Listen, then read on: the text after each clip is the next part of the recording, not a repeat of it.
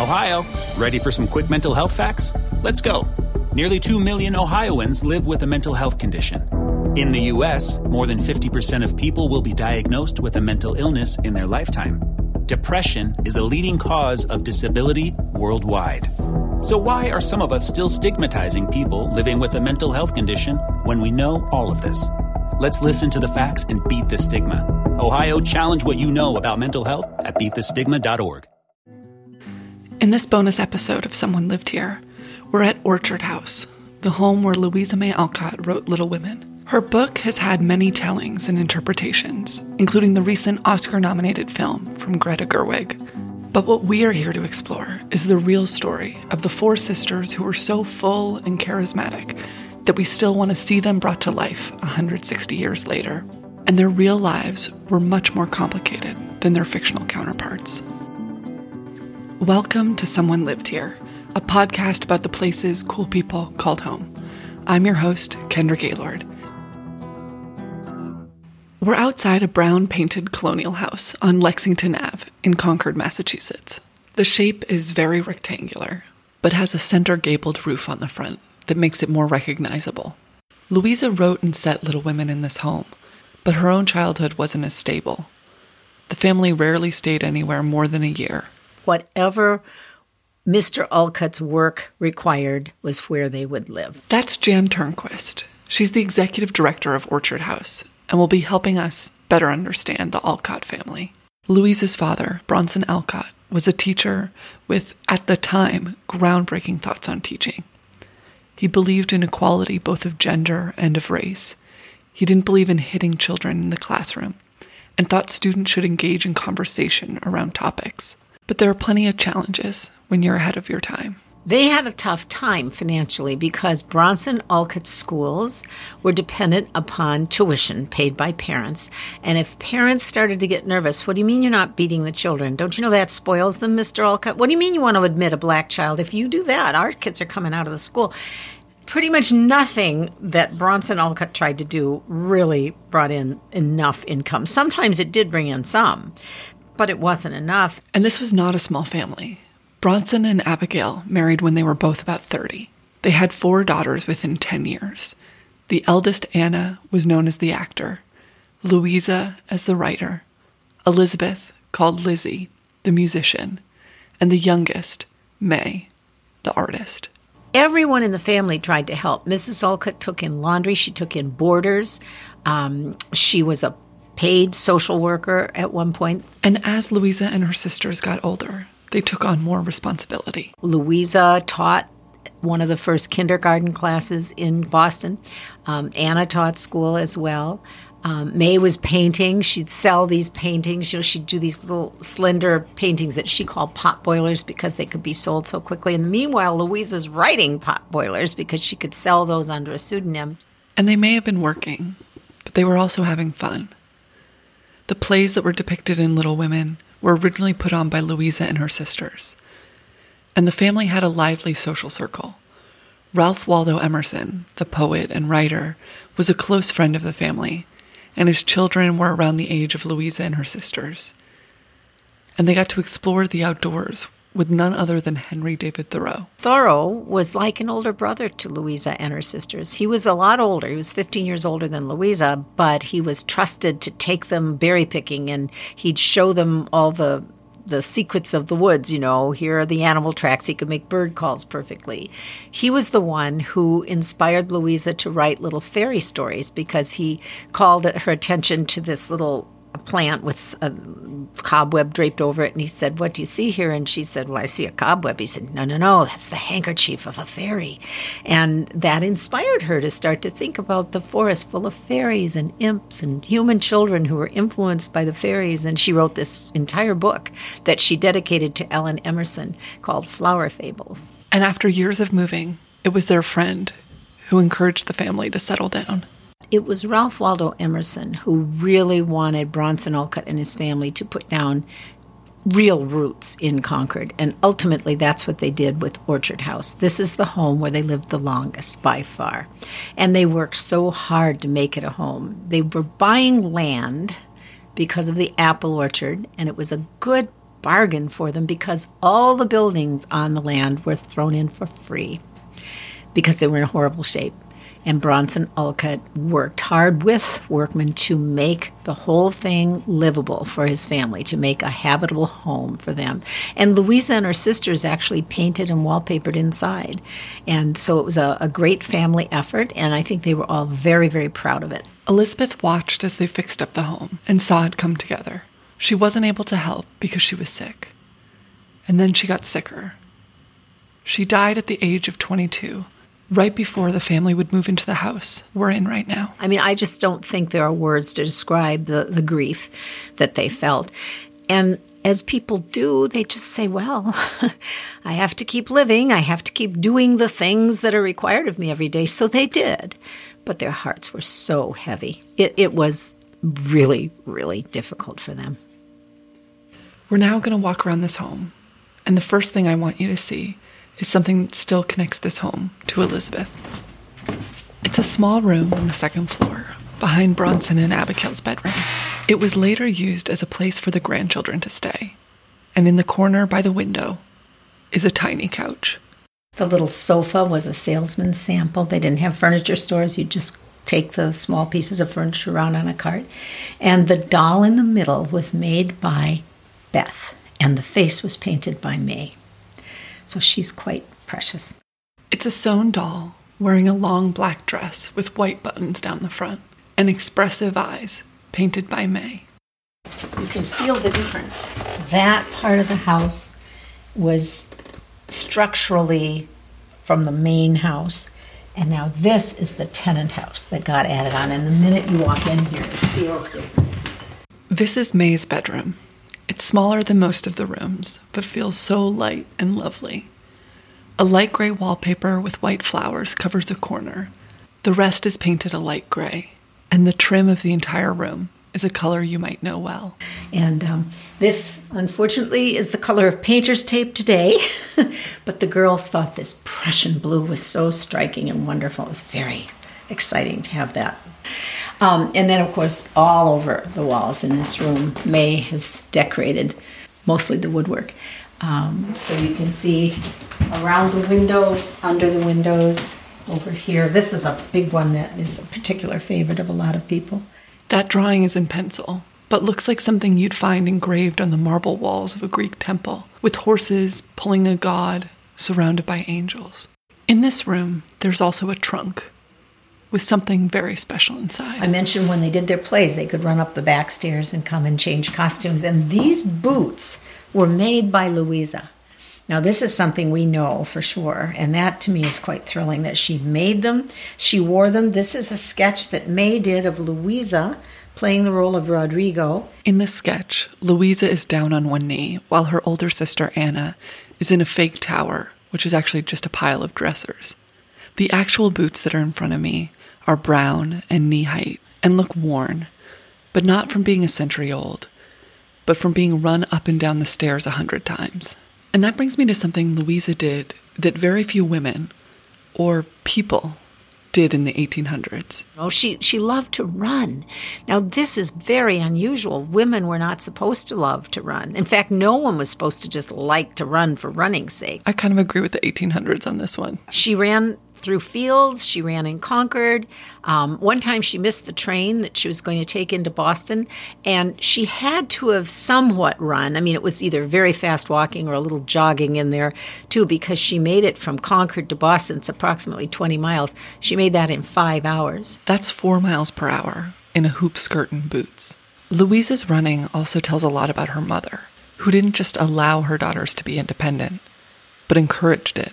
Mrs. Alcott let her daughter run because she knew her daughter loved to run, even if other people would say that's not proper. Mrs. Alcott just didn't worry. She said, you do what's right for you. Louisa and her mother both could be frustrated by the restrictions of their time. Louisa and her mother were very much alike in their makeup, in their temperament. And I think Mrs. Alcott was often angered by what today we would call social injustice. It made her angry to see the way women were often treated. They sometimes sheltered women who were being, what today we would say, abused by their husbands. Back then it was legal. And Louisa was the same way. Louisa had a temper, and Louisa found it very hard sometimes to put up with what society thought she should be doing. And I think that both of them realized that about each other. They felt very connected. We're now going to continue to the next room. This is Louisa's bedchamber, although she and Anna shared it at first, when they first moved into the house. And this little shelf desk is what Bronson built for her. And it was such an exciting thing because it wasn't just that she had this lovely desk to write on, but it was that it gave her a sense of agency. Her mother gave her this little pen with the note, "May this pen your muse inspire." And I just think that that is, that's a very symbolic gesture. When Anna was 29, she moved out of the family home to marry John Pratt. They had met while acting opposite each other in a play in Concord. They were married downstairs in the parlor. This left Louisa and May in the Alcott home. A couple years later, in 1862, Louisa would decide to serve as a nurse in a Union hospital in Washington, D.C. She was 30 years old. The matron of the hospital was Hannah Ropes. She was also a published writer. The two women worked together in the morning shifts. Louisa would write letters home with stories from her experience. One of these stories became Death of a Soldier, which gives a nod to the sister she was still mourning. I had been summoned to many deathbeds in my life, but to none that made my heart ache as it did then, since my mother called me to watch the departure of a spirit akin to this in its gentleness and patient strength.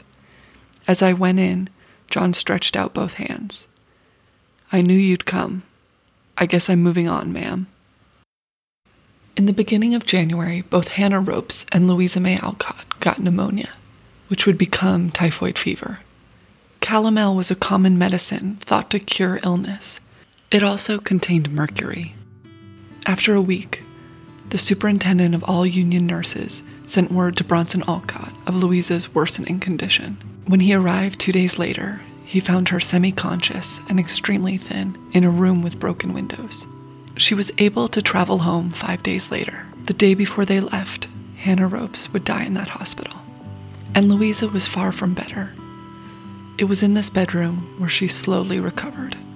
When she's in this room and they're watching over her, they think she probably won't even make it, but they all take turns sitting with her. And while sitting with her, May paints the flower panel. May said she wished that she could bring her fresh flowers every day, but these would last longer. And she was right.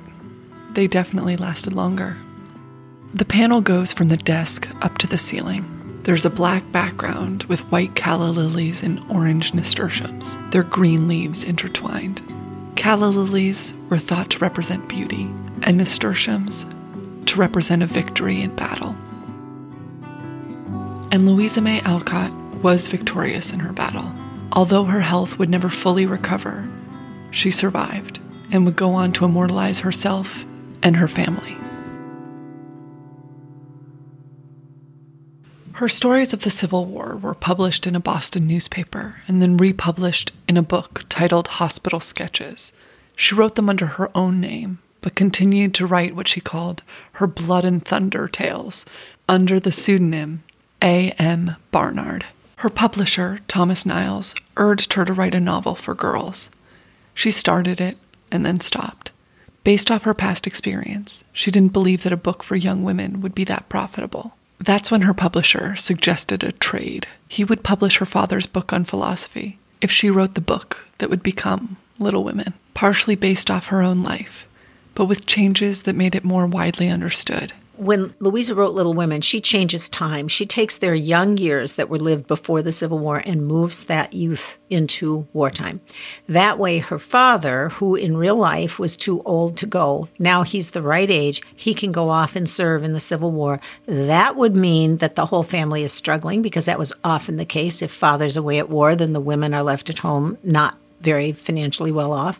But everybody understands that sacrifice. So Louisa wanted to have that kind of simple background. She didn't want to try to write a book and explain all their moves and all of her father's teaching ideas and what they were all thinking and struggling with.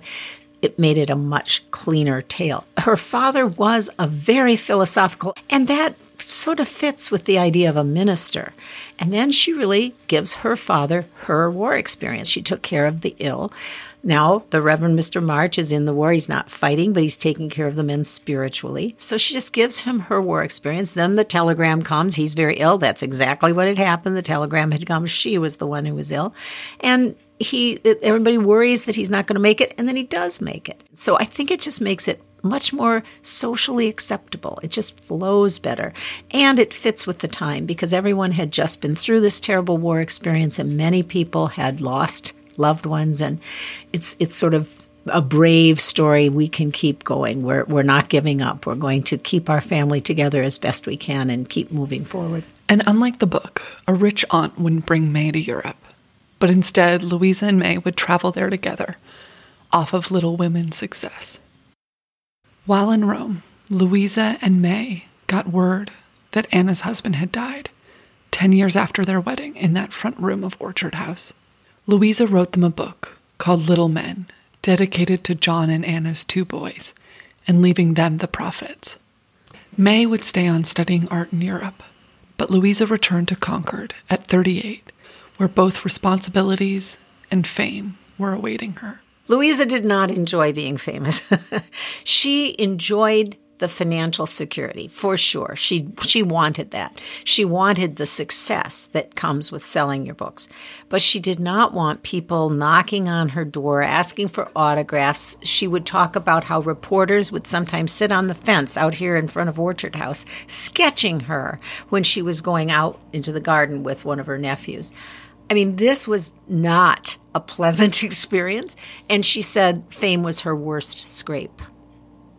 And although Louisa loved being with her family, Concord felt slow compared to Europe. So she spent much of her time living in Boston. There was so much more excitement, much more to do in Boston. She could go to the theater. She could listen to Theodore Parker's sermons. He was her favorite minister to listen to. He had salons in his home on Sunday afternoons, and she was invited, and she'd meet all kinds of people there. And so it was just a more stimulating environment. Plus, her publisher was there, so she could stay in the Bellevue Hotel up on Beacon Hill, really near the Athenaeum, and she could be near her publisher and then go out with friends to the theater or to a concert. Louisa also enjoyed the city since it gave her more privacy. It was here she wrote Work. It follows Christy, who works many different jobs. Louisa said to a friend of the book, "Christy's adventures are many of them my own. This was begun at 18 and never finished until H.W. Beecher wrote to me for a serial and paid $3,000 for it." Work was an apt title for a book written by Louisa, because she truly never stopped working. During one book's publication, another 2 would be written. In a journal she wrote, "When I had the youth, I had no money. Now I have the money, I have no time. And when I get the time, if I ever do, I shall have no health to enjoy life. I suppose it's the discipline I need, but it's rather hard to love the things I do and see them go by, because duty chains me to my galley." But Louisa's constant work made so much possible for her family and her sisters. May would travel back and forth from Europe, often spending years at a time there painting professionally in London and Paris. It was in Europe where she got the word that their mother had died. Abigail Alcott, also known as Marmee both in Little Women and in real life, had been declining over the years. Louisa wrote in her journal of her final day. She was very happy all day, thinking herself a girl again, with parents and sisters round her. Looked often at the little picture of May and waved her hand to it. "Goodbye, little May, goodbye." While Louisa, Anna, and Bronson Alcott grieved together, May was alone in London. She had befriended a Swedish man who was kind and sympathetic in her grief. Their friendship turned into love. And at age 37, May Alcott married Ernest Nieriker in London. A year and a half later, the couple were expecting a child. May wrote to Louisa saying, "If I die when baby is born, don't mourn, For I have had in these 2 years more happiness than comes to many in a lifetime. May did not die in childbirth. They named their baby Louisa May Nieriker. But a month after, May took a turn for the worse, and she began making plans for what might happen. May's husband, Ernest, sent a telegram to Ralph Waldo Emerson. Louisa found Emerson looking at May's portrait. He said, "My child, I wish I could prepare you, but alas, alas." The telegram read, "May is dead."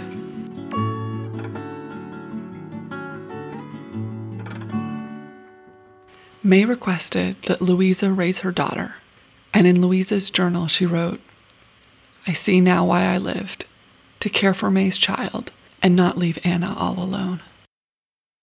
Lulu came to the United States after a few months, and they celebrated her first birthday. Louisa adored her niece. She and Anna worked as a team to raise their sister's child. In June 1884, Louisa sold Orchard House. She wrote in her journal, "Glad to be done with it, though after living in it 25 years, it is full of memories, but places have not much hold on me when the dear persons who made them dear are gone." She sold the place to William Torrey Harris, a friend who was involved in Bronson's School of Philosophy. He was often in Washington, D.C., and used the home as a summer home. He did very little to change the house, and never painted over the sketches by May that adorned the walls. Despite Louisa's consistently poor health, she continued to write and publish books, with 1 to 2 books coming out every year. And in her preface to Jo's Boys, she shared a bit of her sadness with her audience. Quote, "To account for the seeming neglect of Amy, let me add that since the original of that character died, it has been impossible for me to write of her, as when she was here, to suggest, criticize, and laugh over the namesake. The same excuse applies to Marmee, but the folded leaves are not blank to those who knew and loved them." Bronson Alcott had been getting sicker. He was 88 years old. When she visited him, she knew it was most likely their final meeting. She went to visit him, and he said, "I am going up. Come with me." She returned to the physician's home where she was staying and went to bed. When she woke up the next morning, she had horrible head pain. She recognized her nephew and then was unconscious. Her and her father had shared a birthday, and when she died on March 6th, 1888, she did not know that her father had died 2 days earlier. Bronson Alcott was 88, Louisa May Alcott was 55. And that made Anna, the firstborn of the Little Women, to also be the last living. Lulu went back to Europe to live with her father at the age of 9, and as had become tradition, Louisa had given her a parting gift, Lulu's Library, a published collection of 32 short stories in 3 volumes. They were stories that she told to May as a child and retold to her favorite niece. Before I left Concord, I wanted to see the place where Louisa and her family were buried. On a hill in Sleepy Hollow Cemetery is a path called Author's Ridge. There is a large stone for the Alcotts, with small headstones in front. They're all equal in size, with their initials. Elizabeth, the daughter who never made it past 22, now sits in the center, surrounded by her family. Louisa's is easy to spot, as visitors have left notebooks and pencils, even though I think Louisa deserves the break from writing. Like most graveyards, the Alcotts are not alone. The path is called Author's Ridge because they're surrounded by their community of friends and neighbors, who also just happen to be famous authors. Emerson, Thoreau, and Hawthorne are all a few steps away from the Alcotts. There's also the grave of a neighbor who made it possible for us to walk through Orchard House today. Around 1910, 12 years after Louisa's death, the home was up for sale. But it was in really bad condition. The real estate prospectus is what they used to call it, said perfect site for a new mansion. There were no trespassing signs in the yard.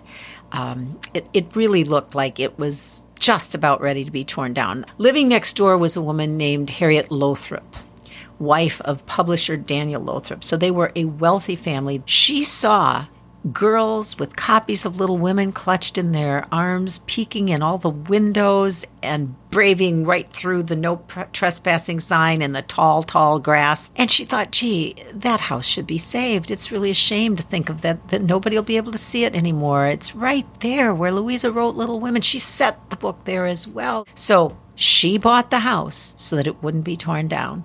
Then she went to the Women of Concord. Many of them belonged to something called the Concord Women's Club. Many women from the club discussed it and decided to form their own corporation, but they had to have their husbands do it for them because legally they had no standing. This was still before women had the vote. Women didn't have the right to form a corporation, a nonprofit corporation, anything. And they formed the Louisa May Alcott Memorial Association. The husbands helped to legally form the corporation, but it was still the women doing the work. They had Freddie and Johnny, Anna's two sons, come in and help them with paint color. What color was this supposed to be? And they really helped. And then they brought back, Freddie and Johnny, Anna's two sons, brought back furniture, personal belongings. I mean, it really was amazing how the whole thing came together. Orchard House is still run under that nonprofit that Harriet Lothrop and the other Concord women created over 100 years ago. The life of Louisa and her sisters wasn't as simple as what she wrote in Little Women, but the love between them was as real in fiction as it was in life.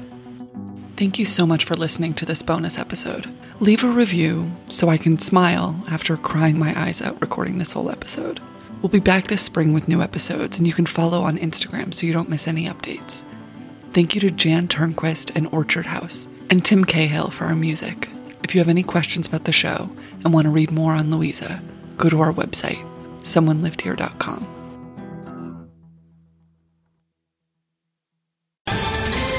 Ohio, ready for some quick mental health facts? Let's go. Nearly 2 million Ohioans live with a mental health condition. In the U.S., more than 50% of people will be diagnosed with a mental illness in their lifetime. Depression is a leading cause of disability worldwide. So why are some of us still stigmatizing people living with a mental health condition when we know all of this? Let's listen to the facts and beat the stigma.